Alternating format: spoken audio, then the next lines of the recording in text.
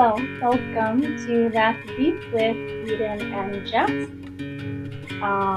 This episode, we talked to Loren, Dempster, and Margaret Paek to LU, should actually say the name, to Lawrence University instructors, professors, I forgot exactly what their titles were.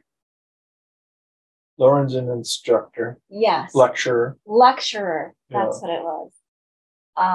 And both with master's degrees, which we got into talking about right away in the episode. So I really liked, I really appreciated Margaret's perspective as we talked about titles and talked about that idea of why she doesn't like the word master. So you'll get to hear her kind of elaborate on that a bit. Yeah, and I think Loren had an important take on it too. Yeah. And don't take yourself too seriously. And these are accomplished professional performers. Dance and music. Even to be humble about title and role and poke fun at it a little bit and to understand there's things more important than a fancy title or a degree. Yeah. And even just the mindset that goes along with that. I'm still practicing being better. Yeah. Highly accomplished people, also humble. Margaret is in dance. She speaks about dance as just movement, right? Everything that we do when we're moving our bodies is dance.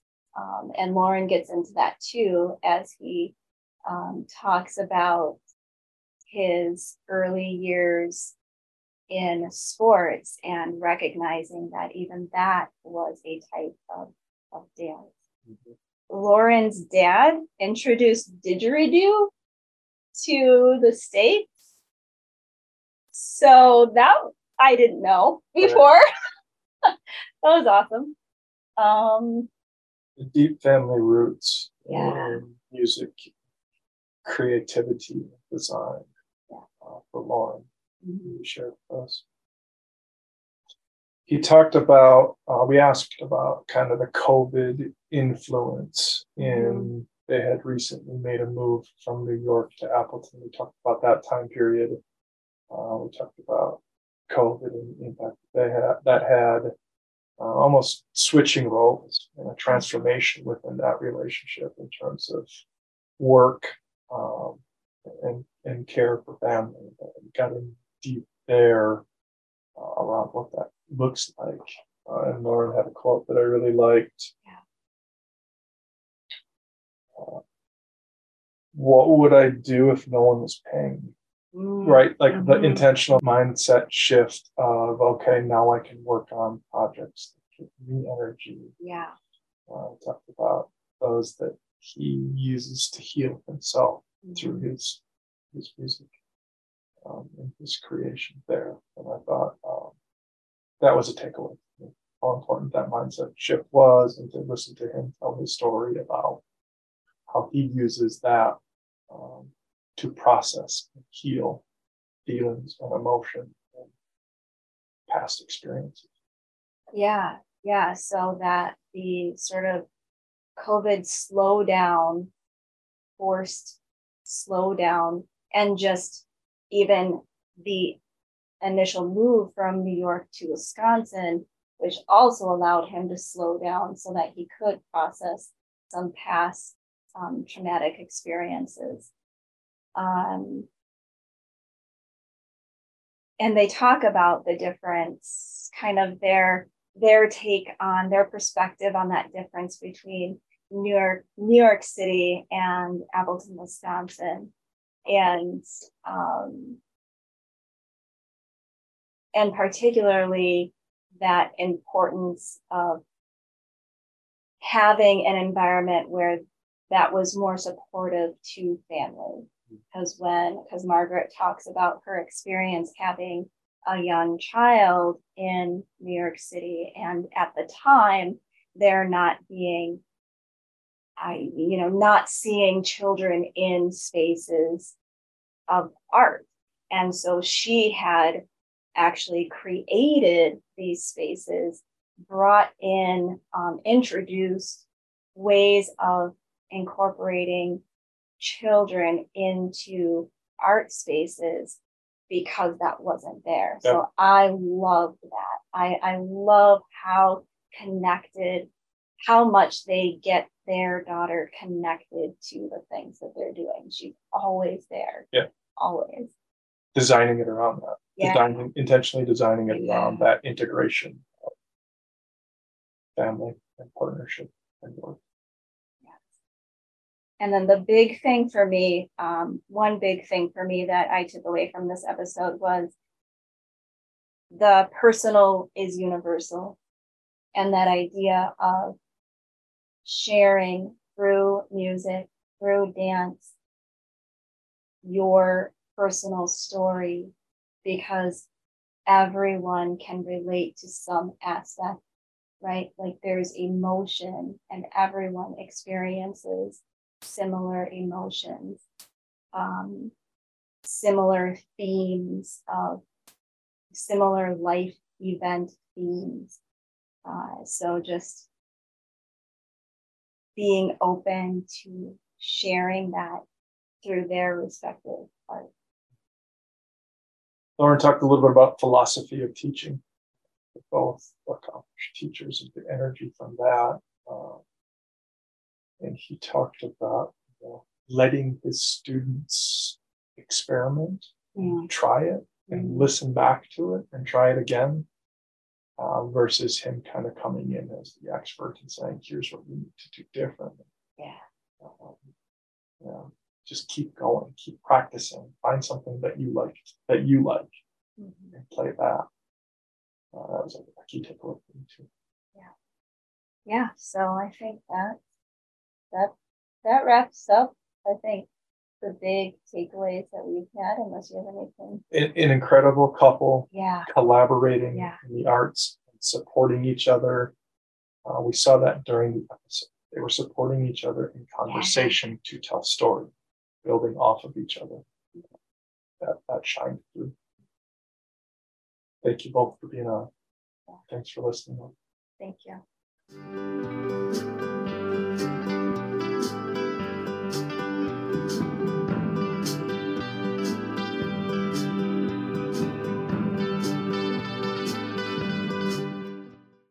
Hello, welcome to That's Deep with Eden and Jess. Today we have two guests, Loren Dempster and Margaret Paek. Margaret Paek, and both in the music arts world, both collaborators with each other, both collaborators with others, and you've done solo stuff as well. Loren, a master of cello. And what is your dance? Is it master of, is there? Oh, like my degree? Yeah. I have an MFA. Oh, awesome. Yeah. So 2 masters here that I like that word, but graciously taken the time. I love that word for, and I really believe that people should own it, but that's just me. What do you like about it? I don't like the historical master slave, master, and also even just like master of something. I don't think that that's not something I aspire to. Or aspire to. I have deep and broad experience, and I do have an MFA, which is a Master of Fine Art. But like, but the word itself, I like feel a little born about. Well, in any case, to amazing human beings that I am thankful that you graciously accepted this role of being guests on the show. So thank you both. Thank you for Thanks for having having us. us. Thanks for Yeah. asking. I'm like, ooh. So one of the things that, of course, I have some questions for you all. So one of the things that I was interested in is when did you first kind of get introduced or remember being introduced to what you do now, to music, to dance?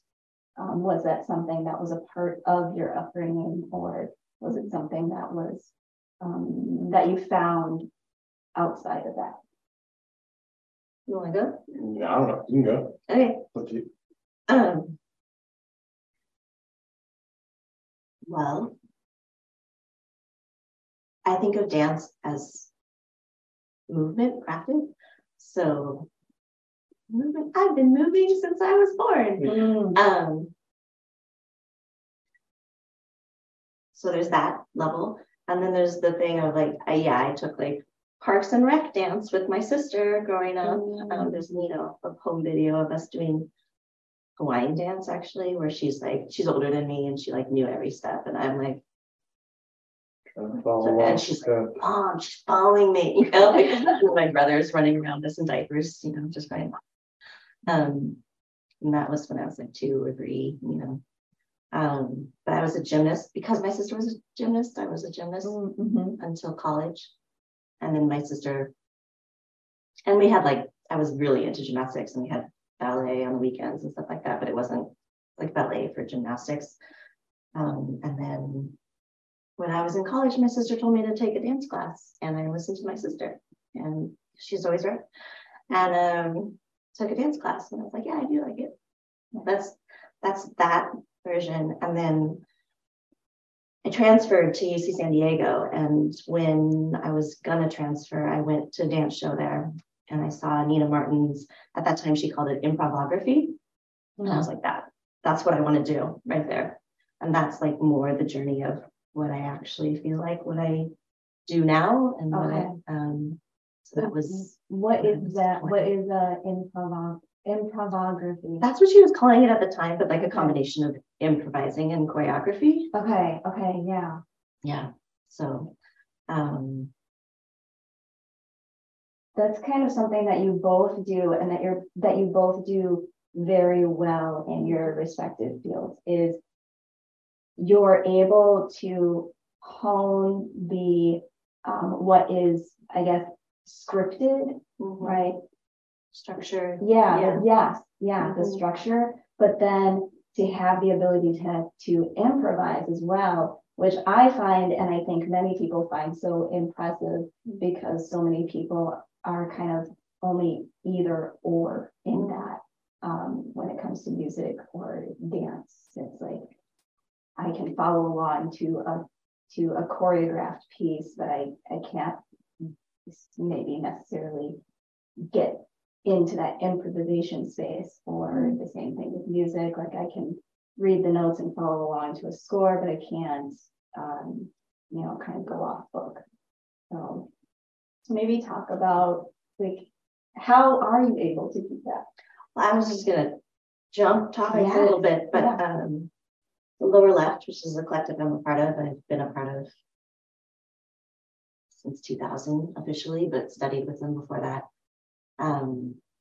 We talk a lot about the spectrum of improvising to set work.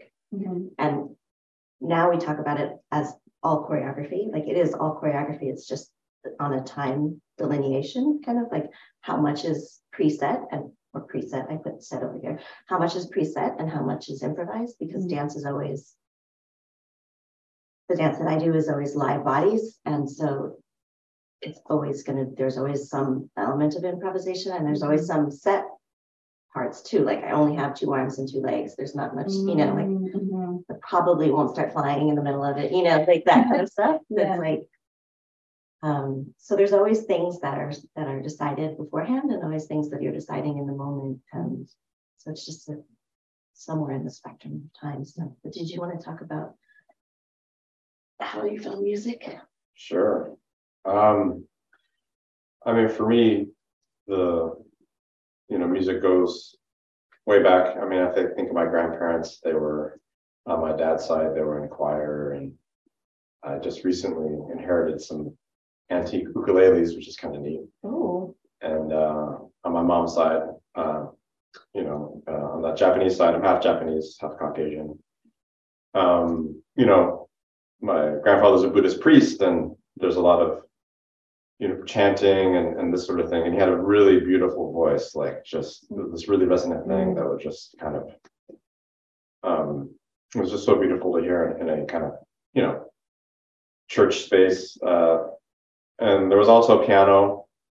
So as a part of that, my mom actually learned piano and would play for services. And she actually was so good for a while that she was teaching. She had a piano studio in San Francisco, in Japantown. And my father eventually turned to music as well and learned the trombone. So he got to the point where he was the professor of trombone at University of Washington. Wow. So I definitely grew up in a music family, although my mom eventually got an art degree and, went into teaching, and, it all comes full circle. She actually introduced a jazz curriculum into the Seattle Public Schools for 4th and 5th graders, which was kind of awesome. I remember getting that CD and just holding 5 albums of the history of jazz, and like your mom kind of inserted a curriculum like that. Just felt super awesome. So, and she still improvises and loves to play, but just never, did other things professionally. And I mean, I've always loved dance. I think I was an athlete in high school, and Which is dance? There was a fellow team member, Ryan, who was actually a ballet dancer. And frankly, a lot of the other dudes are kind of this macho aesthetic to sports, as you might imagine, would sort of, make jokes about it. They weren't really that clueless. I mean, but still some teasing going on. Sure. And I was just like, wow, that's amazing that it seemed like the combination of music and athletics to me. Like dance was like using your body for art and not just for this athletic purpose. And at that time, I was thinking of music as not dance, which is, now that I have a greater perspective of Margaret, I know that, of course, this is dance. Moving and playing is movement. It's a dance, maybe it's functional a little bit, but it is movement. And music is like sound is moving. Different. Yeah. So, but at that time I had this kind of binary thinking. So I just thought dance was the ideal form. You're right. Yeah. So yeah. So I just was very jealous of my teammate that he was in dance, but I never really pursued it. It was just enough to try to play the cello well and hit a baseball, that kind of thing. But I started working a little bit with dancers in college, and just sort of continued on working with dancers since then. But yeah, not sure if I answered the questions. But how'd you find music? Yeah, I think your dad also brought didgeridoo to the United States, didn't he? Yeah, I mean, he got a Fulbright. Wait, what? To go to Australia in the 70s. Right. Yeah. And he hung out with an Aboriginal tribe whose name I can't remember. I think it was in the Northern Territories for like a month and a half or something. And so he learned didgeridoo, and then started teaching people in the States. And of course now it's this ubiquitous thing, but I think he's one of the first people to kind of spread its technique and kind of how to play it in the States. So I can play didgeridoo. Yeah, it's kind of a weird skill as a cellist, but it did come in handy once. Played didgeridoo in Carnegie Hall. It did. And a conch shell. Yeah, not cello though. So I have a bigger career with my didgeridoo skills. like an ensemble? It was something called NC, which is a piece composed by Terry Riley. It's like an anniversary or something of it, right? yeah. Yeah, so like I guess this is kind of a funny story, but David Harrington from the Kronos Quartet, because they were putting this on and organize it, called me and said, "Hey, we want you to be on this, performance of NC in Carnegie Hall." I'm like, "Oh, it's amazing! I can't believe someone from Kronos Quartet calling me. This is insane, And then, we want you to play Didgeridoo and Shell. And my heart was like, "That's awesome, but you do know I play cello." We could have sworn like I saw you, that one show where I just like happened to be sharing the stage with them randomly, and he's like, "Oh no, I know, but for this one, I was like, "Oh, okay." I just didn't really understand the deal. That was right after we got engaged. So Yes. talk about how you guys met, because I know that you, so the cool thing and how I kind of know you guys is that I was in a band with Loren. I met you guys at 602 Club doing stuff. And I'll link and post the 602 Club stuff we'll link it in the notes. But we were in a band together, and you, oh my gosh, where are they going? Oh, you've told the story of how you and Margaret met, but can you tell the story again? Is that cool? You tell your version first. I want to hear it. Oh, yeah, there are two different ones. I don't know. I'm sure there are. It changes throughout the years too. Right? Yeah. No, my best friend, I was my roommate at the time, Gabriel Forestieri. We're in New York, and he had a kind of dance company through the moniker Project Lim, I think. Yes, Yeah. Project Lim. Yeah. And so he was, always looking for dancers, and had invited Margaret just to kind of talk about maybe joining the company. I didn't really know too many of the details, but I was like doing dishes or something, trying to like hide the cockroaches or whatever, and then Margaret walks in, and I think we chatted for like 5 minutes or something while Gabe was like 30 seconds probably, but yeah. okay. Some that was small. I was like, "Oh, this seems cool," but I didn't want to get in the way, and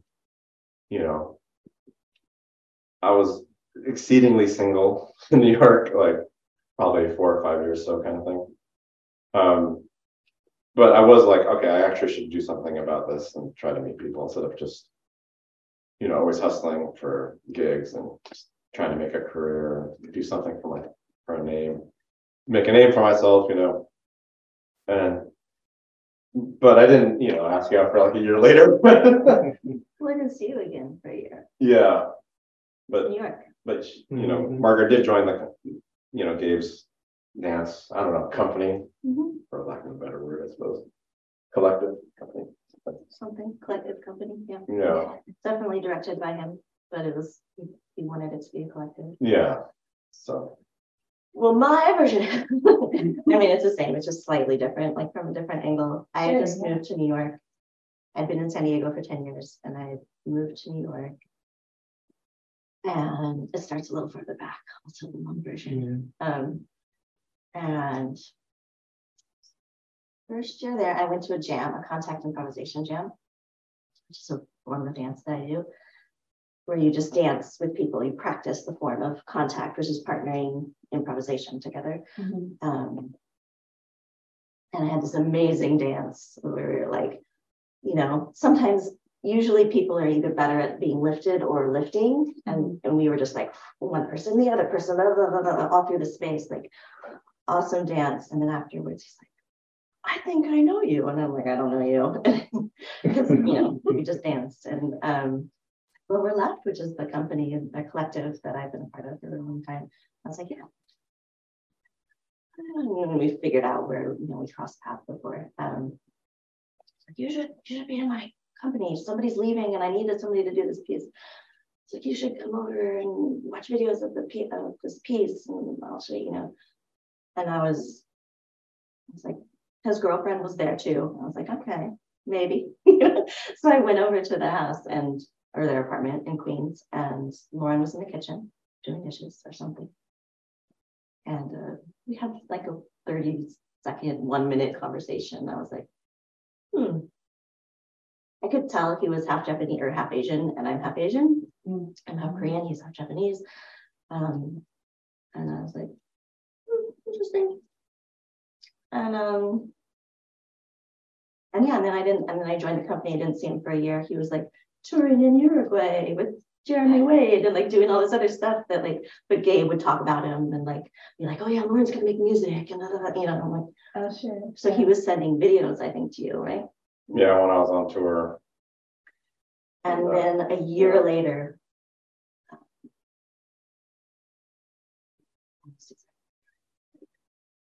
we were performing, and he came to like the dress rehearsal or something. I don't even think I played live. I think it was You just didn't. You recorded. weren't going to Yeah. play live. You But played live one day or something like that, but not another day. Yeah. So you came to the dress rehearsal, and we talked. I think we maybe did a subway, you know, together or something like that. And then the next day, when you weren't supposed to be there, you were at the where you come up out of the subway station to go to the thing, and he was on the phone, and I was like, oh, it's interesting, he's there, and he was talking and like hung up the phone, and he walked me to the venue, even though he was going somewhere else, and he was telling me about a date he was just on, and I was like, oh, he's telling me he's single, you know, like that he's dating. Oh, sure. That's what I thought at that time, but like I didn't know he's totally not that suave at all. Like he was just telling me and seeing that I thing. literally just did this date because I was trying, you know, like I mentioned, I was trying to make an effort finally, and it, you know, it was great, but it wasn't. Well, it was like 4:30 and the date was done, so I was like, okay, Yeah. it's that, you know, like It wasn't bad. he's single and like. Person's amazing. If you're watching this, you're amazing. I knew friend. Yeah, right. But at the end of the walk, he like asked me for my information, and I gave him my card, which that was probably the only person I've ever given my card to. And then I walked in and warming up with the dancers, and Gabe was like, I think Loren likes you. And I was like, I know, he just asked me my information. Yeah, it was weird because the date had ended like 2 or 3 blocks from the show that I said I couldn't be at or something. I don't know. It was, I Well, can't you were really. going off to somewhere else. I think must have had some other gig. Yeah, you had a different gig. If I had to just leave. So we were using a CD that night. But Yeah. Mhm. A weird So that's- circumstance. what happened? That's how we met. Nice. So if I hadn't gone on that date, Because that's of Gabe. fate. Yeah. Yeah. Just gotta lean into that, let it happen. And then God married us later. So Yeah, he was our officiant. Oh, that's cool. Yeah. Awesome. yeah, I could keep going, but I know. that's Were there cockroaches in the apartment? oh yeah. Yeah. I mean, Every apartment. Yeah. Much in New York City. I don't know if this is appropriate for a podcast. Like, There's no everything's appropriate I had a, outside of the roving. yeah, well, I can handle that. Online somewhere. Yeah, no, but everyone has their, I know I'm a New Yorker. When you move to New York, you're kind of like, don't know what's happening, don't know what's going on. But there was a moment when I knew I was like a serious New Yorker. Because I was in line at Grand Central to get pizza at, I won't insult the pizza place, but it was like my favorite pizza place in New York, like really good. And the line was like 14 deep. And then we're all trying to like, you know, it's New York, so everyone's like Like the trying to look at the pizza. And then on the inside glass, on the pizza side of this glass, this cockroach just kind of like crawls, wiggle antenna out, crawls. Crawls. And then like just a slow dance across. I guess we're talking about dance. And then the 12 people in front of me just like just got disgusted and left. And they had like suits. There was clearly, you know, lots of corporations around that area, you know, and they're probably going, it's a commuter rail, so they're going to Connecticut or, you know, like the suburbs. And then it was just these 2 other people, and I'm like, have my cello, and there's some other person. we just kind of look at each other.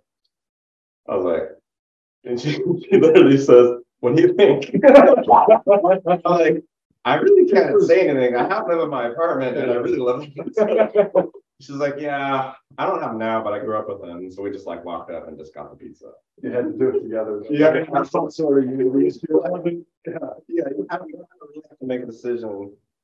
And we're just like, we can't really criticize them. Yeah. Because like, we all You're both also had in experience. central in the basement, like this, yeah. Yeah, I don't know. So that's when I knew, okay, I'm living in New York, and I'm fine with it. So, quite a tangent. So you both were in New York. What brought you here? I know this wasn't on the official sheet, but the conversation. I'll just keep doing the long stories. Yeah. So we were in New York. We met. Basically, we got married. We had a baby. All pretty quickly, actually. I was in grad school. I started grad school, and it was a 3-summer program. And the first summer we got married, and the second summer I was pregnant, and the third summer I had an 8-month-old. And so we had a baby in New York City, and suddenly I was shut off from a lot of what was amazing for me in New York City, like the community, the dance community, the being able to go see things, like that was, it was really isolating to be in New York City with an infant. And he was working all the time because we were trying to survive as 2 artists with baby in New York City. Yeah. And I was like, this isn't working. And at some point, Loren told me, he's like, you're going to have to be the one to move us, because he was too much in the hamster wheel to like think about looking for another job. He was working he worked at the Waldorf School a lot on Long Island, a lot of the time teaching cello. He worked at the Westchester Conservatory. He taught,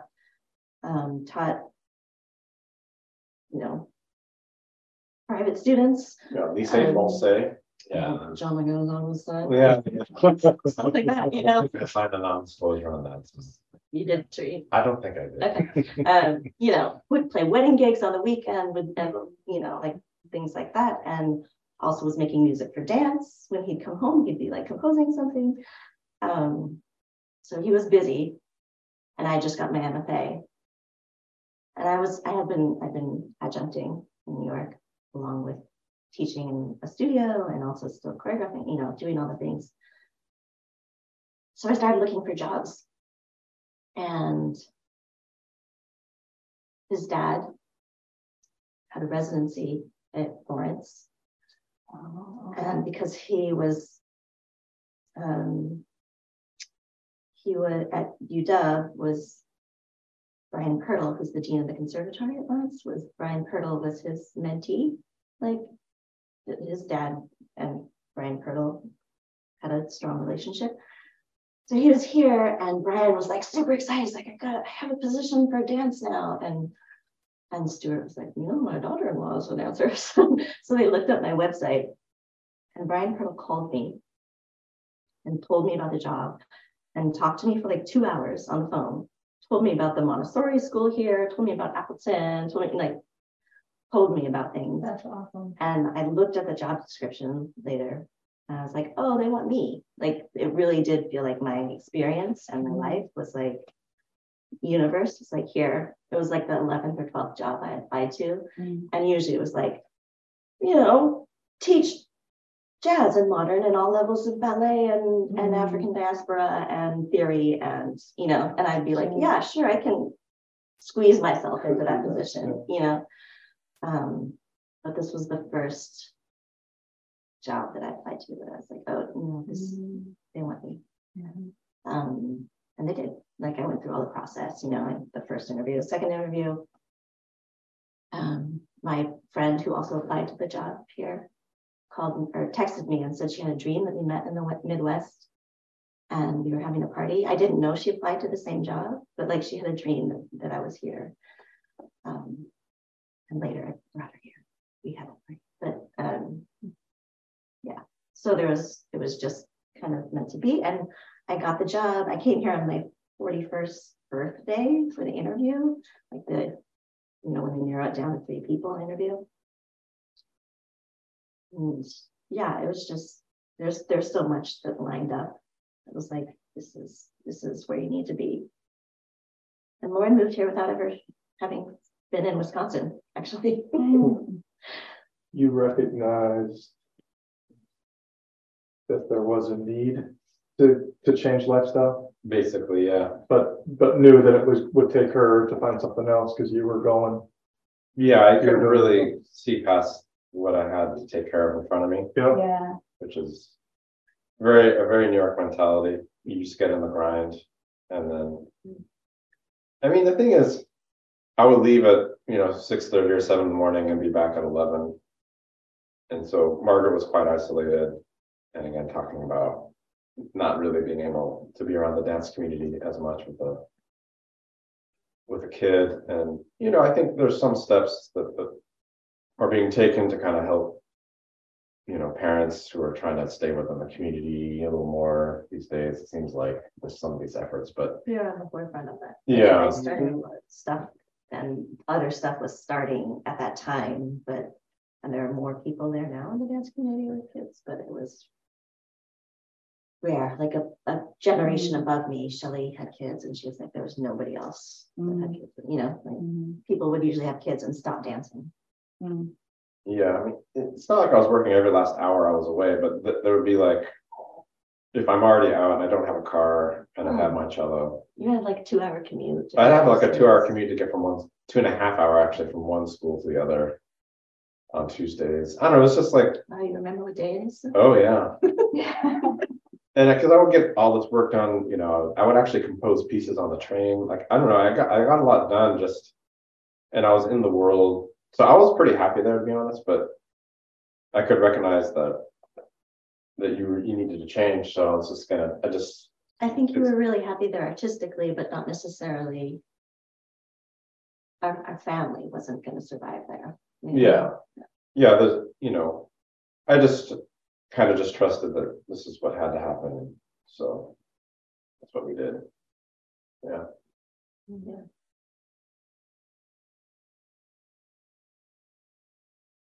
No.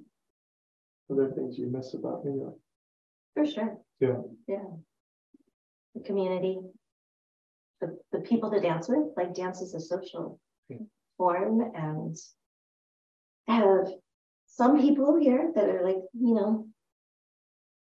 coming, and then there's also like there are students, but students that don't know, like I'm opening up different worlds that they've never been a part of before, and so I really miss the having people to jump on, basically. And that community, that's the biggest thing I miss. Yeah, I feel like that's really there's areas with there's certain things in Wisconsin that I feel like are so like we're a little behind on, and I think that's one of them. Like people feel weird about dance. Even dance clubs don't really last because people don't really dance. And it's like, I remember when Park Central was downtown, and I would go out just for like half an hour early before. So this was a dance club that was downtown. I don't know how long you guys have been here, if you guys even know what that was. 2015. Okay. Yeah, and I don't think they might not have even been a thing, but this was a club that for a while they had like different areas that had different genres of music that you could go and dance in. And I remember I would go early. If I went out with friends, they always wanted to go at like 10 or 11 at night, and like the stupid hour to go at. And I was like, I want to go early so that I can actually have room to move my body on the dance floor, because nobody's there at 8 o'clock at night when they first open. Like, nobody is there except for me and I got a bottle of water, and I would dance for like half an hour. It would be like my exercise, and then I would leave because I love dance, but it's so hard to just like people just don't dance here. So I really, really am grateful for the space that you've kind of opened up and then have opened that up to the public to kind of come in and experience that, that kind of getting out of your comfort zone and getting into your body, and then just a different way of connecting with people without it being, and it's not weird. Yeah. You know, it doesn't. Yeah. You saying that actually makes me think about a difference that I actually missed that I didn't articulate, but of being in your body. Like the reality of New York insists that you inhabit your body in a different way, because you have to walk, you have to take the subway, you're sitting next to people like super squished or standing, and like knocking into them with your stuff. You're walking everywhere, you walk upstairs to go anywhere. Like there's so much more where you have to be physical and you have to be in your body. Yeah. And here it's been amazing as a family and as a mom, especially to like have a car and like get in the car and go grocery shopping rather than pack it all onto my body and the stroller, like pack her onto my body and food on the stroller and then take it up the stairs and then put it on the escalator and then, take it down where they don't have an escalator or an elevator and then it falls everywhere and then people help you. And there's such a different interaction, both with your body and with other bodies in New York, that it's like lovely to sometimes not have that here, but also awful. And I also feel way less embodied here in general. I rode my bike last term to and from campus every day, and that was really helpful to me. And it's colder, and it's there's all kinds of things that keep you wanting to be by a fire and not off the couch here. Yeah. I like Woodman's though. It's like, you can get to New York. I feel like you're bumping into the Sea of Humanity. Go to Woodman's.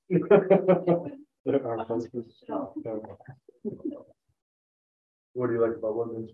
Oh, it's just that's where he felt most at home when we first got here. Yeah, so this feels most like people and friendlier because it's Wisconsin and all that. But it's still just like a lot of people in one place, big lines, kind of a sense of a chaotic organizational scheme of where things are. Yeah. It's I actually like that. Though, right? Yeah. That takes a while to or if you've been in a place. You're like navigating Woodman's, right? Yeah. And I was always pushing like my cello's on a cart gear, like amp, going up like, okay, I'm familiar with this feeling. Pushing a cart through through spaces. People are a little bit grumpier there. That's what you used to say. Like that's why you liked it.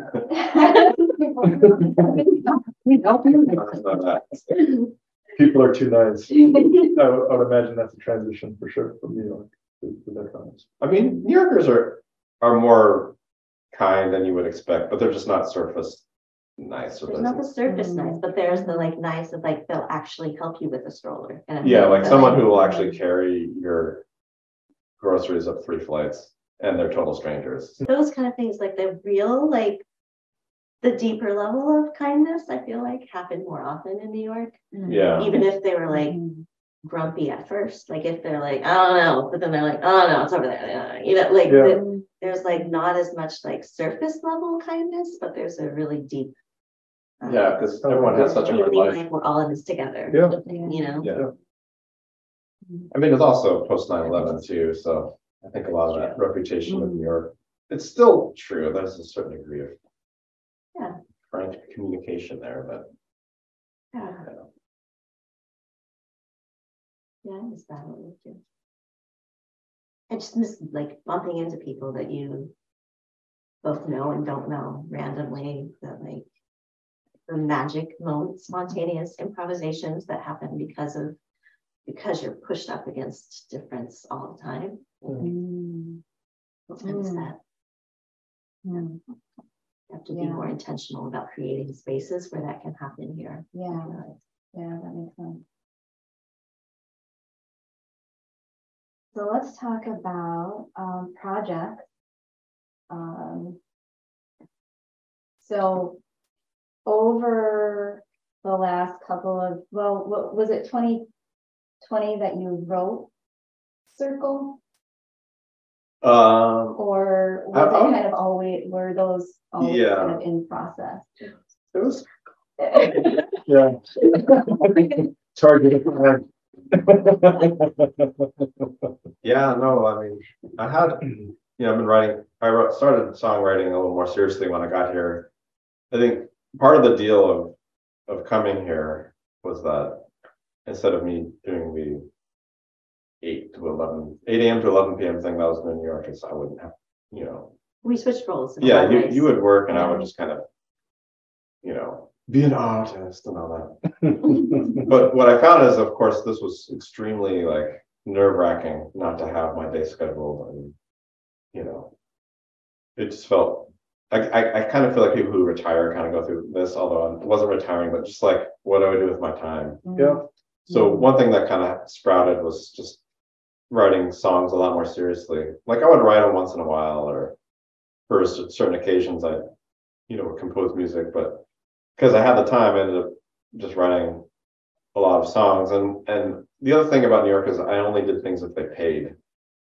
And so I was just kind of curious, what would I make if no one was paying me? Like if it was just up to me to make whatever I wanted, what would happen? Like I actually had no idea because I just hadn't really done it. That's a neat experiment. Yeah, that's an intentional mindset that you use. Yeah. And it was, thanks to Margaret. And so I feel like saying that we wouldn't move without anything, like it's all. And I wrote a bunch of songs. I performed at, you mentioned the 602 Club after a year, and I wrote some songs. What would that? I guess would have been. I might have performed in 2016 or something like that. And I was just, continuing to do that. And then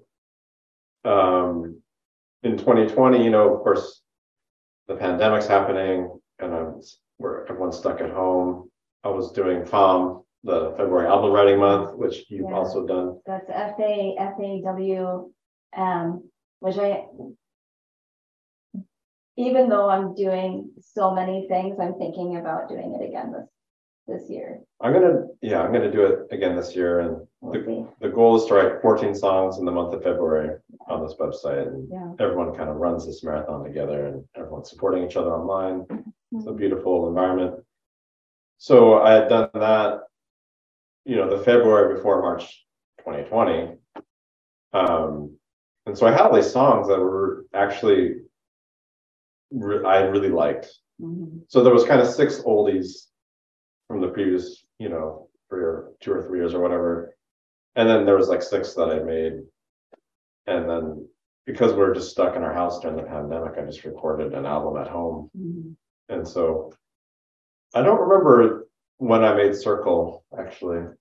The song or the album? The song. The album, I actually recorded it in, that summer of 2020 , but I would have to go back on my computer and actually date of whenever. Yeah, I was more talking about the album itself. Yeah. I was listening to it the other day, and you know what? I think I ended up buying it twice. Because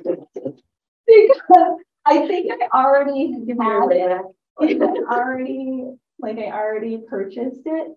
And then when I was preparing for this episode, I went back on Bandcamp and I was like, I might already have this, but I can't find it, so I'm just gonna buy it again.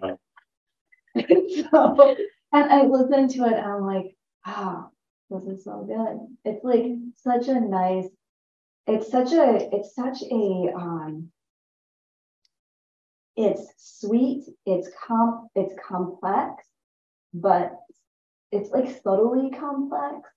And it's just about day-to-day life.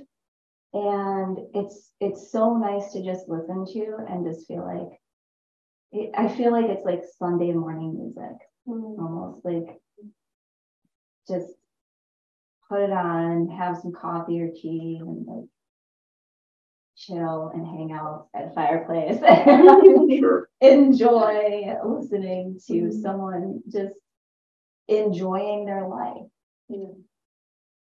Do you feel like you guys got to, even though we were all in to some degree socially isolated and or physically isolated and during the brunt of COVID stuff, do you feel like you kind of got to connect a little bit more family wise, got to like reflect a little bit more on your day-to-day life and what that looks like? I will say, because you're looking at me while I'm talking, that I actually think just being in Wisconsin compared to New York was the first thing that kind of settled us into that. When we first got here, I was teaching Tuesday, Thursdays. He was teaching at Renaissance just in the afternoons, a few days a week, but did not work on Fridays.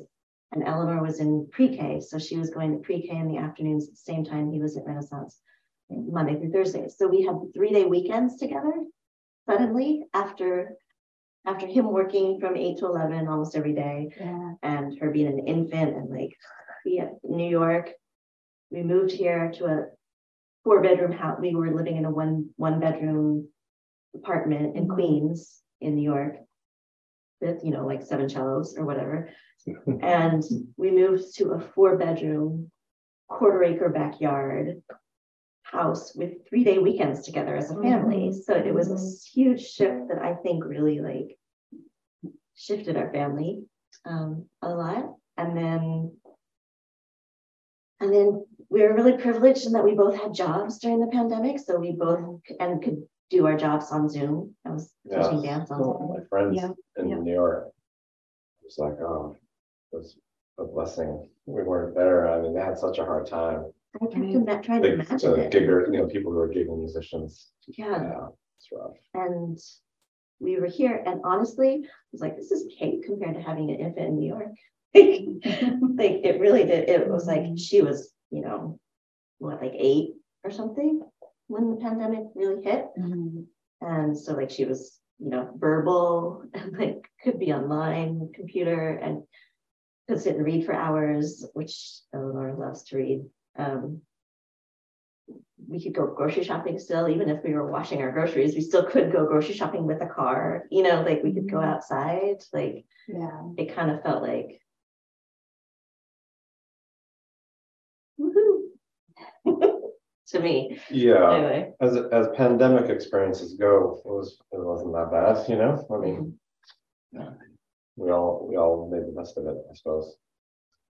Yeah. And I do think it was, I don't know for you, but because the question is about your album, but I mean, that question in particular is really for both of you. Yeah. Well, I mean, I did write, of course, every songwriter wrote pandemic songs, and I'm no exception.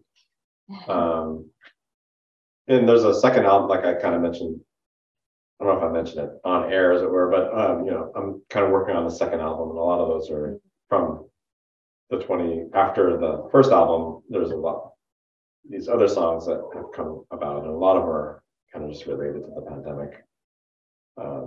One of the more fun ones is just called Games, where about my daughter and I playing like the games of my childhood for free on the AARP website. So I'm like, somehow I feel she's like the pandemic. And so I found Centipede and then some weird janky form of Galaga. I'm like, Eleanor, look, I used to play these when I was a kid. And she's like, oh, really? So we're like playing video games and then, I think there was some video game chord changes that I liked, and I just like started dorking around and just playing with it. And then I started singing, and I was like, oh, this is cool. So I started recording it. And it was just like one of those, I think you talk about the simple daily life things. This is another example of celebrating a moment with your daughter playing video games at the kitchen table. You know, that's how you're getting through this kind of disaster we feel like is upon us. Centipede. But you wrote softly. Yeah. You wrote softly. Yeah. So there's rough drafts on SoundCloud right now, which I haven't released it yet. I'm still like tinkering. Still tinkering phase. I think the second album is a little bit more introspective too. Like it's a little bit more, and maybe that's part COVID influence. Yeah, like getting the chance to process some things. Some things are like, I mean, yeah. What is the tinkering phase? How long does that last? Sometimes it lasts a long time. It depends, right? Yeah. Yeah. I mean, like, you know, I'm always experimenting with things, but it's pretty close. I might re-record some vocal tracks because as a cellist, my vocals are it's hard for me to be happy with my voice. Although these songs have to be me singing them. I definitely am in a happy place if I can write something that someone else will sing, like who's a proper singer, like Jess, you know. But for at least your voice. Yeah, I mean it's fine. It's good. It's, you know, but the cello, like it'll, you know, I'll do 2 or 3 takes and it'll be fine, and then the voice 30 takes later, I'm still like, oh geez, you know. It's just a bit more of a struggle. And then also because I, you know, broken my arm and a rib, and I was kind of using it as an excuse to heal myself, was to make this album over the summer. So the voice just wasn't there. Like I couldn't actually get notes supported, and then I was able to at the end of the summer. And then school started. I was like, So I might re-record some vocals or that kind of thing. But I just need a chunk of time where I don't have to work. And since I record at home, like the house has to be quiet, and that's kind of hard. Yeah. Go away for 4 days. It's fascinating to me how musicians make music and the tinkering phase and what's good enough to be released and what that sounds like. So for describing some of that. That's why I was asking about. Yeah, I mean, and what's interesting is I'm making this phase public. So I have all my rough drafts on SoundCloud, so anyone can listen to them. And I just, somewhere on the playlist, I say, these are rough drafts, you know, because they're good enough to like share with people. But do I want to ask money for this? I don't know. I just want to feel like I hooked on to, you said earlier you were using it to heal yourself, and I actually feel like a lot of the songs on the second album you're healing yourself with. Just, I mean, like See People, and I don't know, The Neighbors Are Dead, and a lot of the other, these are the titles of songs that. Well, I remember The Neighbors Are Dead. It's like I shouldn't smile about it because that's a real like thing that happened, but it's also like, that's crazy. These songs are like, a lot of them on this second album are things you're going deep. That's the name of the title. But like you went deep and like are processing and healing things that you haven't, or that you're doing it again, because I think we keep healing, right? But so like the See People song, you know, still in process and all that, but as far as the recording, but the song's done, and it's processing me getting beaten as an 8th grader in Seattle Public Schools, to the point where I, you know, went to the emergency room and all that, and you're unconscious. I was unconscious. And day? 4 kids went to juvie. It was in the news. I was interviewed by a different camera, and so I had 15 minutes of fame, and I had never really processed that, you know, or you know, things happen, and you just sort of, you know, slowly but surely I stopped looking on my shoulder, although I think I still look on my shoulder. And then so my brother, he's a poet, and he has a few books published on 4A Books. Go Brian, Dempster, and 4A Books. Another, you know, Woodman's or the poetry. And that's deep. So many things got advertised in life, but he you know, he similar to me, I maybe for whatever reason, we'll talk, you know, in our art family comes up a lot. And so he was going to use this story from his perspective of how I got beaten in, you know, in some of his poetry. And I just thought, you know, I've always felt kind of weird about it. So I just use it as an exploration of that experience. And it's basically me writing a verse from the different perspectives of different people from that time. I think I wrote 10 verses. I was like, okay, this is like a really, really ridiculously long song. So I went down to 5, just kind of thinking about that. So yeah, anyways, I think that was a healing thing. So this is, I guess it's just what's happening, you know? Yeah, I do think that both being in Wisconsin and COVID kind of provided the space for you to process some things that you hadn't. Yeah, for sure. Yeah, I think sometimes we can get so so busy doing things that we don't really allow ourselves space to kind of work out what's really going on with us. And I myself am always kind of like towing that balance of, okay, am I healing, or am I just using some of this stuff to distract from thinking about this, that, or the other thing? So yeah, and I think music and dance are such a beautiful way to express emotion. And I guess we kind of already talked about that. If you have any, I mean, do you want to talk about dance and emotional expression?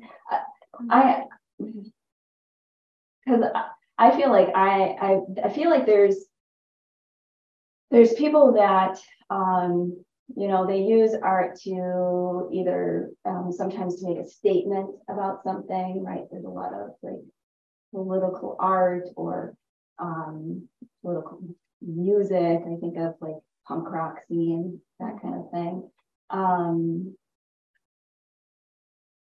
I've always used both dance and music as a way to like just kind of get something off my chest.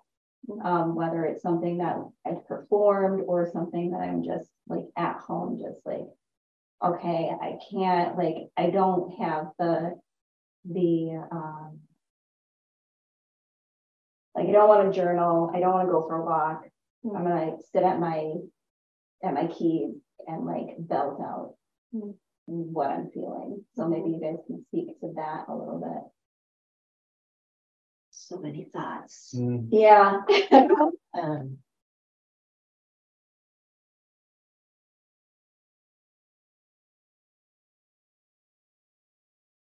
What was I first thinking? Too many. They clogged. You got some on top? Sure. I mean, Go. well, I mean, songwriting for me, there's the age-old cliche of the personal is universal.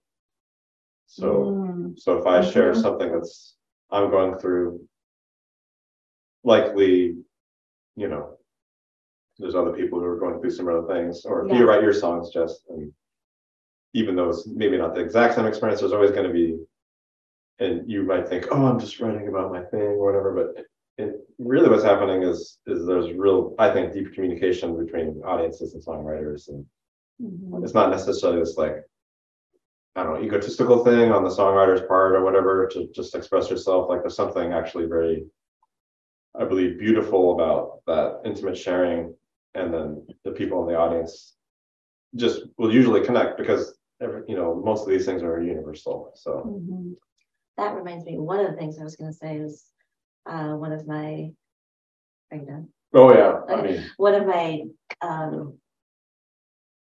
mentors, Shelley Center, who's an Alexander Technique practitioner, but also a dancer, danced with Trisha Brown company and all kinds of things. But she, and now I don't know if these are the exact ones, but she has like 5 that she says dance is always autobiographical because it's yourself.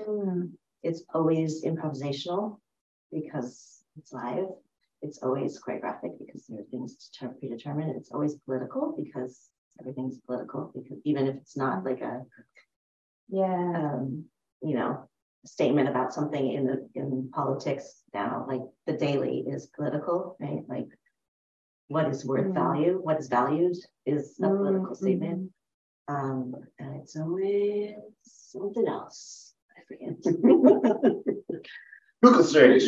No, it's not out there, but she's autobiographical, observational, political, choreographic. It's always something else too.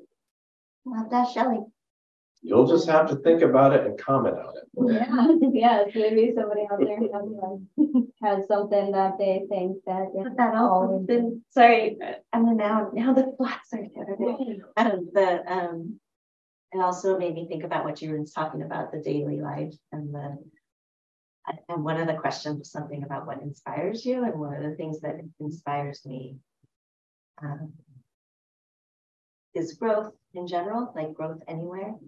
But specifically, one thing that inspires me is Loren and how he lives as an artist. We've talked about this a lot, like not like I live to dedicate myself to the cello, like he does that too. But like the part that I'm talking about is like living your life, knowing that you're creating it as you're going, and knowing that like the songwriting thing, like he didn't do that before he moved here. Like, and he's like, I'm gonna do it. So he practices it and tries it and experiments with it and like does it, lives artistically. Like you're living your life as art. There is creation, there's exploration, there's experiments, there's not a this has to look like this or sound like this. It's just all like there's curiosity. Yes. And not I tend to just always explore new things and not get stuck. Like I think some artists be like, "Ooh, I'm good at this," and like this is what I'm going to do, and I just do this. And you have to do that. You're trapped in doing that one thing because you're good at it. And if you're not as good at the other thing you're trying, then you won't like reach that level. So there's a lot of people who just never try anything new for that reason. And there's value in that, right? Like you have artistry, and like that's your artistry, and that's what you do. But the kind of artistry that I'm more interested in is the curiosity, the like experimentation, the like living your life as an artist, like creating, because that's what we do as humans, right? Like that's what we do as humans. And then it relates to me to the emotional thing and the like that, and it relates to my projects too. Like at my thesis, I told you earlier that I was married, pregnant baby. So my thesis was a trio with Eleanor, who was 8 months old, and Loren, and it was in the house that we were renting at my graduate program, which is it was no longer exists, Collins University and American Dance Festival combined. So it was at the American Dance Festival, which is like a big summer program for students. They had to cross campus and go into our house. And sometimes she would be sleeping, and sometimes she would be, like she would be cueing us because she would grab the bag of toys that made noise. So like it was really a moment for me in my thesis of like, oh, life is art, art is life, which I kind of already was exploring, but it was really clear that like having a baby, there's no way that I can't, and not that I can't not include her. So, yeah. Well, and that's what I love. Okay, so I love that about you guys, because so many of the spaces that you go into, she's there. I remember one of the last events that you hosted, it was, I can't remember the gal's name, but she had put together this whole like wild like internet thing. Oh, Michelle Ellsworth. That she, this who is huge Ann Ellsworth's sister, who Ann Ellsworth teaches Warren at Lawrence, and she's anyway. Yeah, that was all about like It was about everything. It was about everything. I was Yes, it like, was. Yeah. there was a part of me that was like, is she okay? It was so complex, but kind of trying to speak about it at a high level. It was like about social media experience and about connection and disconnection and isolation. Greek mythology. And Greek mythology. On so many things. But I remember before that performance, Eleanor was going around like giving everybody stickers to put on their foreheads or something. And I'm just like, this is amazing. Like, you guys have been so great at like including her in those spaces where I feel like sometimes that's not always, you don't see that, right? Like it's the kids are over here at the, I remember growing up and there was always a kids table and I hated that. I was always like, I want to be at the same table as everyone else. You know, I don't want to be stuck here at the kids table just because I'm a kid, right? Like, yeah. She taught us a lot. Like, I was talking about my thesis. We had a structure. It was improvised, but there was definitely a structure. And it was this amazing house where there was a living room, but then there was like a little dining room, and then there was like a little study, and then there was the kitchen, and then a back door. So like it was this long view that the people sat in this room, and then there were hallways off to the bedroom. And Loren had set up a baby monitor so you could hear her, because sometimes she'd be sleeping in the beginning. You could hear like the cars and stuff, and then he also was picking up the audience as they come in. And then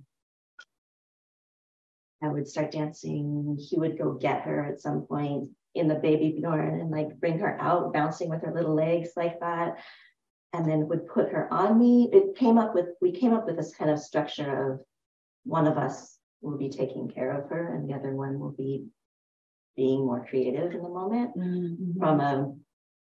From an experience we had when we went to see a music show of our friend Nate Stampley, Nathaniel Stampley was singing, and it was in this, space where they weren't allowing babies. So one of us would sit with the baby outside in the lobby, and the other one would go like hear a couple songs, and then we'd switch. And the other one would got to hear a song, and then we had with Eleanor. And so that was kind of the framework of my thesis. And at some point, he would put her on me and then start playing more cello music, and I would do what I could underneath her. And then when he would stop playing at some point, the next part was there were these baby toys that made sounds that we had in a bag that then she would be playing with those while we would do some other like architectural space stuff in the room. And at one point, like she reached for the bag to like cue us, like she's like, we're done with the section, we're moving on. Like that was when she was like 8 months old, right? Like, well, and even the thing of like, there was a beautiful section that I had where like she would be in the wrap, like nursing while I was moving. But that got axed because by the time we were performing it in front of people, she was no longer interested in like, if there was anybody around, she'd be like, right, like, so she wouldn't stay in the wrap anymore. So like really listening to what she had to tell us was our first, like that was in that first thing. Well, even before that, I did a piece when I was pregnant, and it was just for in my grad school, and there was a projection on my belly, and Loren, I had a recording of Loren playing a song that he played all the time. What was the song? I don't remember the name of it, but it was it's I wrote the it song. for No, it's not that song. It's the that song. The bellow, the Bach cello. Sorry. Bach cello suites, right? Is that it? Suite number something. It's really hard to sing. Yeah, it is. I know. Okay. Yeah. That, yeah. Yeah, I'm a chuck. Proven. but that song would play and she would start moving because he always played that song for her. And so like I had people's hands on my belly, and it was just a media class for my grad school. So it was just for my grad cohort, but their hands were on my belly. That song would start playing and she would start dancing inside. Like, so early on, she was telling me things like how, and then that thesis got like I had to write my thesis paper with that. And you were supposed to, you know, put an end of the paper and like what was missing, what would you do next? And I was like, community. That was the thing that was missing. And one of the reasons I chose my MFA program is because there were such a range of people in the program, and a lot of mothers, a lot of parents. And so I asked 4 other dancer moms and their children to be in peace with us, that we did in St. Mark's Church in New York. And it felt like a political statement because that separation that you're talking about kids' tables, and about like in New York at any art thing, you don't see kids, right? Like they don't exist, you know, and especially in New York, it felt different actually coming to Wisconsin, but like in New York, in art scenes, like it felt like a political thing to have kids, to have like, there were, I think, 10 kids under the age of 4 that piece. And we were using ensemble thinking, which is a lower left technique for group improvisation. And children have so much to teach us. Like that, like there's so much that they know how to improvise. There was another piece we did with Jung Woong and Marion and their 2 kids, or their kid at the time and niece. Philly, right? Yeah, in Philadelphia, where like, and there was a write-up about it, and the person was like, the kids are the ones who know how to improvise, and they do. They know how that, like, there's so much that we can learn from children and from listening to each other, no matter what our ages are. Like, to me, that's the like no matter how old, young, like how can we listen together and create together? I love that. Yeah. I wrote a song for that. Which For the one? thesis. Which one? Eleanor, what did you do today? Did you have a good time? Did you have fun? Yeah. You wrote a lot of songs. You also wrote Super Baby. Yeah, I wrote a lot of silly songs, but I got more serious about songwriting here. But That's true. I forgot. But it was like, there was always, they would just dribble in, but I wouldn't record them or perform them much. I mean, for this thesis thing, we did. I did it, but yeah. It comes natural to kids. Yeah. Do you think what you're describing there? They're creating their lives all the time. They're playing super like intensely and then dropping it on a dime, right? They know how to line up. Like, they see something and they know how to join. They also know how to, when they like want to be a soloist, and like they're At some point along the way, adults forget about it, teenagers forget about it, or the drilled out of us. Like it gets trained and educated out of us. Not only the like body stuff, like Alexander technique of like how we use our bodies, right? Like before school, you don't sit in a chair all the time and look up at the teacher all the time and facing the, like there's so much that gets like trained out of us. Of like, so much of education is about training us to follow rules, not necessarily to be creative or to be collaborating, or to like know how to collaborate, or to know how to. My dad has the cliche statement, we need to learn how to put the play back into playing music. We're all, as adults, trying to find that inner child, right? So if you actually do it, it's kind of fun. The Do you form is all we're dance playing or with, whatever? right? Like the formlessness, that's like the power, like the form stuff, the like dancing, the music, the like, I don't know, whatever it is that you're doing, you're not playing with it.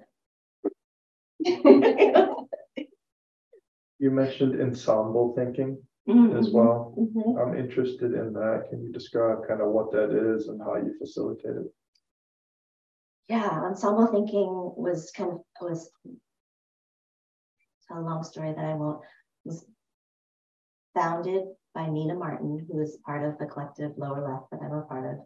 And Lower Left has really developed it together as a collective. It is a collective that we work really collective in every way, administratively, artistically. Right? Like, some people talk about collaboration and they mean like, I do my part, you do your part, and you do your part, and then we come together and put it together. But this is true, like on all levels, collaboration.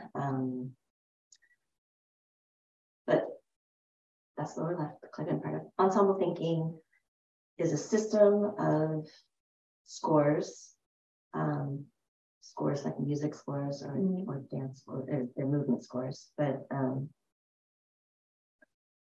for facilitating individual and collective action is like the simple way to say it.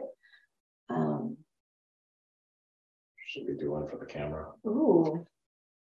What would we do? We could do a number score. You gotta describe what you're That would doing. take some movement. That would be hard. And it's also a podcast. So. We can move things. There's the lights behind us. Element, and we can describe like what you're doing, or you can describe what you're doing as you're doing it for the people that are only listening. I'm going to try to talk because it's something that I'm working on actually, is articulating things more verbally, because I'm so like I'd rather be in my body and less in the top down and more in the bottom up thinking. But it's a set of scores that help give you communication, gives you vocabulary for creating together. And also is like almost like simple drawing, like drawing 101, but for collaborative movement. And so it illuminates power a lot. And I've been I've been realizing that it's an amazing lens for thinking about anti-racism. And it's also, to me, there's so many applications and I love it. But the actual practicalness of it is physical scores that we do in the room together as a group. And we also do a lot of watching and talking about it as we're doing it. You asked how to facilitate it. That's actually, I love that, because that's something that I've been pushing.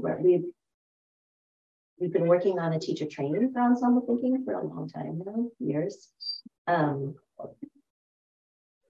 one thing I really feel strongly about is that it should be taught collectively, collaboratively, with more than one person. And the way I do that, if I'm the only teacher, because I do teach that at Loren's and Ball, is you really have to keep being aware of and giving the power to the room, to everybody in the room. And that's part of what ensemble thinking does. Like it works on all the levels, right? Like on the micro level, and also in like the room and the movement level. But it really is about making visible power.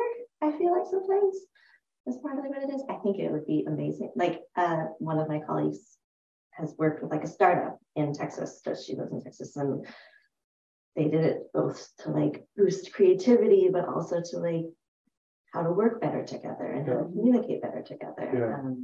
The classic corporate team building exercise. Right? It could be used for that completely. And I think it's hard to explain without, doing 20 hours of ensemble thinking together. But would you say it builds awareness definitely of a room? I mean, for me, I sometimes don't necessarily, I wouldn't call it power, but more noticing the decisions in the room. and how it affects the whole, which could be seen as power, but it's also just like, if Jess doesn't move, then I'll play this, which would cause you to do a move, and then maybe you start singing, and there's all these interrelationships and decisions that happen, and more it's just like noticing and being very conscious of what that is. And if I make a decision, these changes happen because of me, and then I also need to be aware of other people doing, and not just like what too far. I'm making all decisions, or just waiting for everyone else to make decisions. Kind of come to some kind of symbiotic relationship.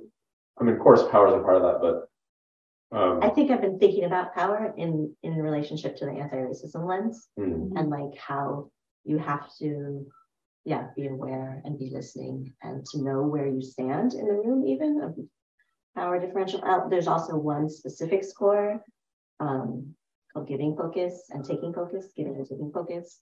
So we separate it first and we do it together. But that to me is completely about power and empower. But it's, you can see it as power, or you can see it about leading or following, listening, being aware of the room, being aware you're always in a composition, whether you know it or not. And so might as well, like, why not be aware of where you are and like how to play with that? All kinds of possibilities. I mean, there's power doesn't have to be the bad thing, I guess. Yeah. Right. Totally. Yeah. And there's always power dynamics in a room, right? Even like how we're sitting between the two of you, and thinking the king and queen. Come down. The lecture has come. Should we sit on the couch and you guys sit on the chairs? How would that change things? Well, I could use a mix actually. Spatial arrangement makes a difference.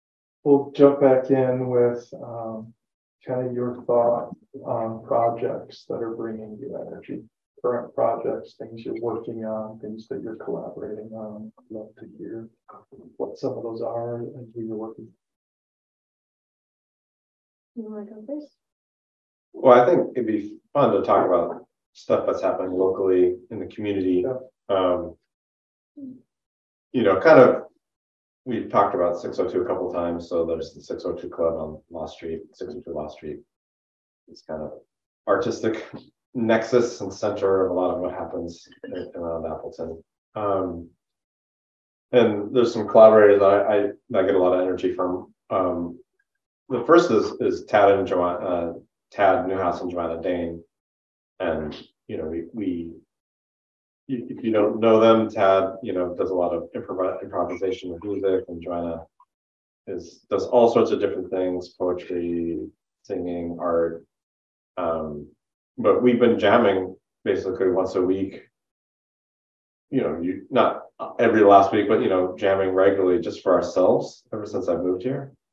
And it's a kind of jamming where I'll play instruments that I'm very unfamiliar with and wouldn't actually want to improvise in front of an audience because I don't feel super competent on the drum set, but it's kind of fun just to learn the basics and have a place to improvise in a very safe exploratory space on instruments that are kind of new. So it feels very, very fun, experimental, and we'll improvise songs together. I'll, just kind of lyrics will pop out of any one of us. And so that's it's just a practice. We rarely perform, and we don't really put that stress on ourselves.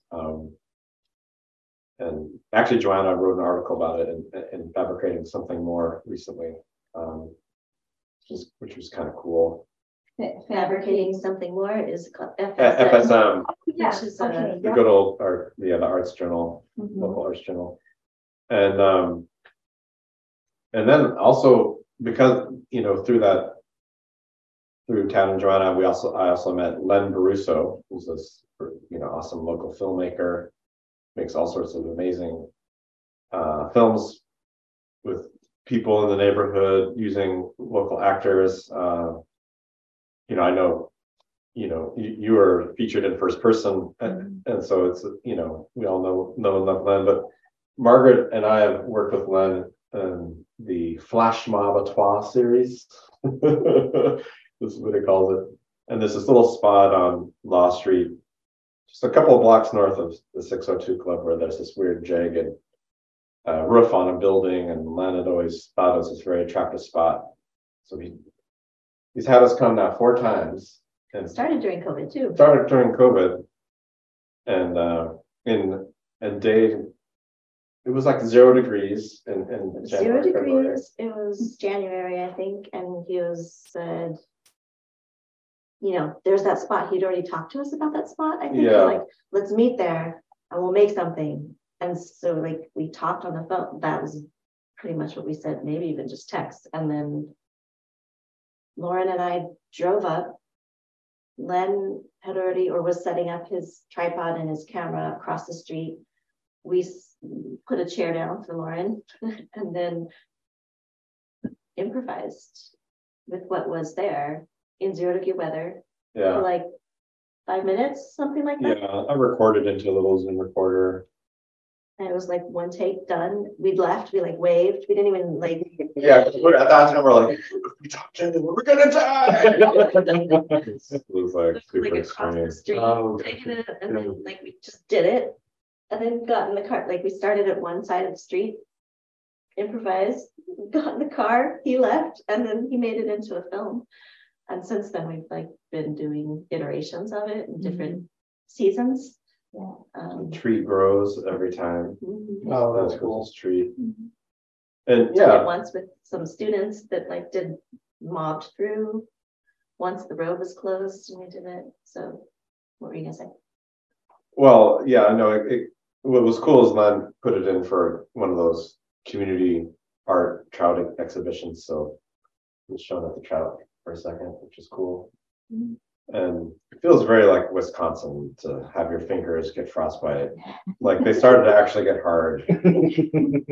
And I was also playing a barbed wire cello, which is another thing that kind of inspires me recently. That's what I was gonna talk about Yeah. actually is Dahlia. So we're also part of a trio with my friend Dahlia Nair, who I met through grad school and was in that piece with kids. mothers Yeah.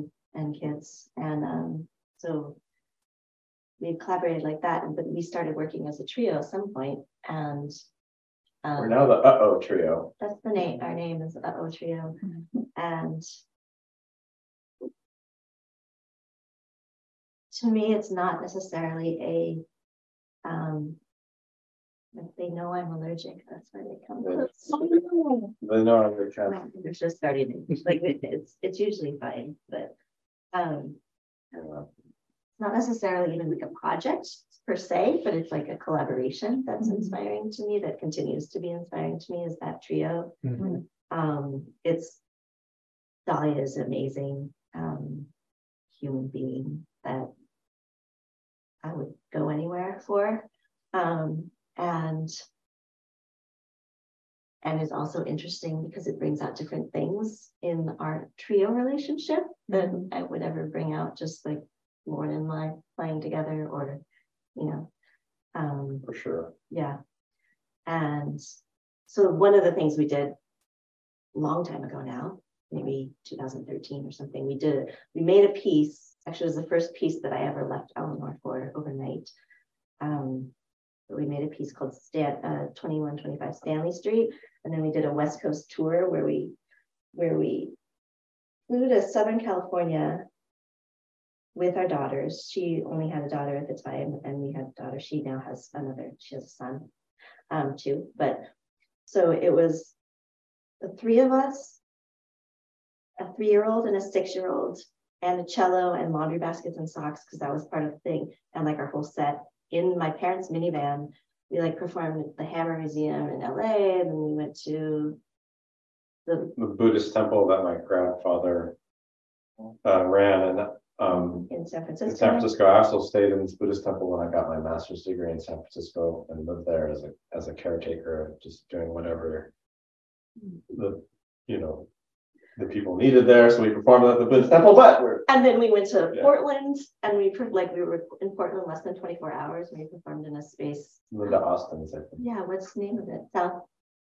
Northwest something. I forget the name of it. Right. Anyway, and then we went to Seattle. Like we did this whole huge trip. Went to Seattle, and performed at the chapel in Seattle. And then My trio met us in San Francisco, I think, right? somewhere. Yeah. I had a string trio Triticale. And then Yeah. Loren flew back to New York from Seattle. My parents flew up to Seattle. Dahlia and Ruthie went north to Vancouver to meet her parents where they were doing something. And then Eleanor, my parents, and I drove back down their minivan back down to Southern California. Like that was like an epic trip that was like kind of combined everything that I don't know that I'm about. Yeah. And we continue to work with her. And it's been prolonged and we're stressed. She's now getting her PhD. So we have had less, and whatever all the reasons, we've had less contact, but we're still working together. And one of the things that we've started working on but haven't finished, but to me is still exciting is. Well, I mean, as a part of our research together, we explore the kind of similarities and connections or intersections of our family histories. So, you know, one of the things we've explored is the Japanese side of my heritage, and so with this idea of the internment, you know, how do we make some art if we think about the Japanese internment during World War II? So we actually did a pilgrimage to Topaz, Utah, where my family was imprisoned for 2 years, and you know, I wrote a few songs kind of exploring that, like Suna Arashi, one of our great hits. I love that. From the band. But you know, some other songs came out. One of the experiments I did was to string up a piece of barbed wire as a C string to kind of represent sort of being behind barbed wire in the middle of this mountain desert, in the middle of, you know, it's actually nowhere, but it was really beautiful there. I mean, it was really gorgeous. But if you have to be there and like, you know, moved there from living in your whole life in San Francisco. Yeah, like near the coast, you have this. It's hard to have your own culture. So it's crazy there. So yeah, so that was a kind of researching family history and just to see what would we do with that. Again, experimenting. So part of that is this barbed wire cello, but the barbed wire cello has taken many forms. It's like had this other life. I mean, playing with Loren, but it's pretty punk rock to have a piece of barbed wire on the cello. So I've written, like, I'll put distortion on it, and just like, oh, no. You know, like, all right, this is like should be death metal. And then, you know, recently I played it at art gallery opening, just, you know, the Liminal Arts Gallery. And because the cello, I found this cello in the trash. And like I used spare parts in Brooklyn. Oh, wow. Yeah, and it's like had an extra bridge, had an extra end pin, and so like it's spare parts, and just kind of got it back up and running. And so this is the cello that I put the piece of barbed wire on, because I'm not going to put it on like a nice cello. But you know, it's a reused, recycled cello, and the theme of the gallery was, you know, ecological resilience and this kind of thing. So it seemed like a good fit. So and then I played it on Halloween night with actually Tad and Joanna. And so we played on, and yeah, so Tad and like on Joanna's porch, you know, and so we're freaking out these kids. I'm playing a cello with a piece of barbed wire and I'm playing these kind of, you know, scrapey sounds, and like people are like, we're freaking people out. And then the Mark Ernest, who's the bass professor at Lawrence, joined us with a giant, you know, he's tall, and he had put on a mask, and he was playing violin. You know, he's a bass player, but he's playing violin, and he would like just kind of like stand up, you know, at a hedge, and the kids would get the scare. And I'm like, you know, and Joanna, I don't know if you've seen Joanna on Halloween. It's really something you just experience if you haven't. But you know, she like really embodies this kind of, you know, ghostly. Her hair's all out, like like just I don't know, yeah, some kind of sorceress, powerful mage. I don't know, but probably undead. You know, just something's going on there. And she'll play cello as well, and it's just, you know, in a very scrapey kind of way. I don't know. So there's a lot of cool local things happening. And then, well, I was going to say that, yeah, and then still working with Dahlia, and we also worked with her cousin, who's a visual artist, who's Paek, and Awesome. went to Salt Lake City and did something in a gallery there recently. Yeah, this was are we out of the pandemic yet? Like that exploration. Last year. So I sent a track both times, but you went and danced live. And I stayed on the plane, but yeah, that's another story. Yeah. I want to say something else. Oh, and Set Go and Lower Left is going to come this summer. That's actually really exciting to me. What is it? So Lower Left, the collective I'm part of, a few of us, because it's 8 people across the world right now in Lower Left, but Lower Left and Set Go, which is a collective that's come to Loren's before 2000, right before the pandemic, actually. They were here in January. Brando, Bradley Teal Ellis, Paul Singh, Sarah Connor, and Shura Baryshnikov, who's Baryshnikov's daughter. They're part of this collective that they are amazing improvisers, contact improvisers, but also compositional group improvisers. And together we're going to do a workshop at Lawrence in the summer. Sign up. Dance. For dancers, for contact improvisers, and ensemble thinkers. I'm gonna keep an eye on, in July. In July. Okay. Yeah. And then also Tatiana Tenenbaum, so I bring people here through Lawrence, which is amazing. That's an amazing benefit, is being able to bring these artists.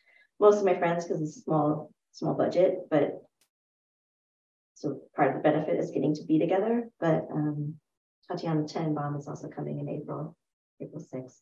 Anyway, there's so much. Yeah. How do you decide what projects to take on?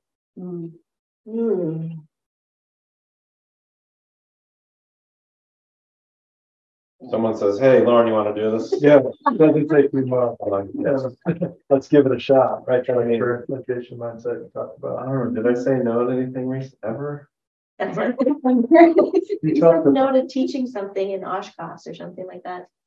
I said no to going to Stevens Point to teach because we only had one car, and it seemed like at that time, and if I was to go and do that, then Margaret would be out without the car with a 5-year-old. That just didn't seem like an intelligent choice. Maybe I would do that now, but now I seem to have enough going on here. Margaret, you talked about the people. I was just going to say that I think it's really relational for me how I decide, like you, Dahlia, she's my sister. We call her our sister wife, but I would go anywhere for Dahlia. Lower Left has transformed over the years, but some people I've known for 30 years now, I think. And so it's a balance between these deep relationships and also saying yes to things when they're unknown. Yeah. And when they spark anything in me. That sounds exciting. Yeah. Yeah. No. Is there anything else? Do you have any other questions? Do you guys have anything else that you are burning to tell right now? I think we're at 18 subscribers on YouTube. Awesome. So that's amazing. You might be at 19. Related. Although I might have tried to subscribe. I think. Yeah, well, he's related to either Eden or his partner. Force my son to subscribe. I'll make you dinner if you subscribe. I'm in. Yeah, Mike has subscribed. Yeah. My husband has subscribed. I should subscribe. People are watching. Yeah. People are watching and appreciating what we do. But yes, it doesn't matter, right? One person. Well, I think that's kind Like, of what we're playing with. Yeah. Because who are we doing it for? Right. What is that like? And we've talked about even for guest experience, right? Yeah. This evening, the social talk together. connection that is this evening. Yeah. Yeah, nobody really wants to talk to me unless they're going to be made famous by it. So. You never asked before this, though. That's true. I think about every single guest that I've asked on here. I think about all the time. I just, obviously our lives are full. There's always something going on, but I'm always thinking of you guys. And I still have collaborative ideas in my head that I want to do with y'all. So keep an eye out for messages coming your way. I thought of one thing to say too is the March 5th open jam. That's another project that's exciting. So it's just like it's open space that Loren's for improvising together, whether it's music or movement. Or, they're both the same thing in my eyes, but whether you consider yourself a musician or a dancer, or both, or neither, open or neither. Yeah. The Appleton dance community. It's in the dance space, March 6th. I think it's 12:30. Anyway, I think that's the usual time that it's at. Yeah. But I'll get either way, we'll throw a link in there because your episode will come out on the second weekend of February. We had Kate and Rob we talked to before, so they're going to be the first week. And I thought of Kate because she was the first person. Is that band people? Yeah, I think I met before Dawn. So Kate was, and they were part of Len's project too. First person, but I thought of Kate because she was the first person to actually come with me to one of the movement things, right? Like usually it would just be me going and playing and exploring the space, and so that was nice to have somebody else there that joined me and enjoyed the space and the movement.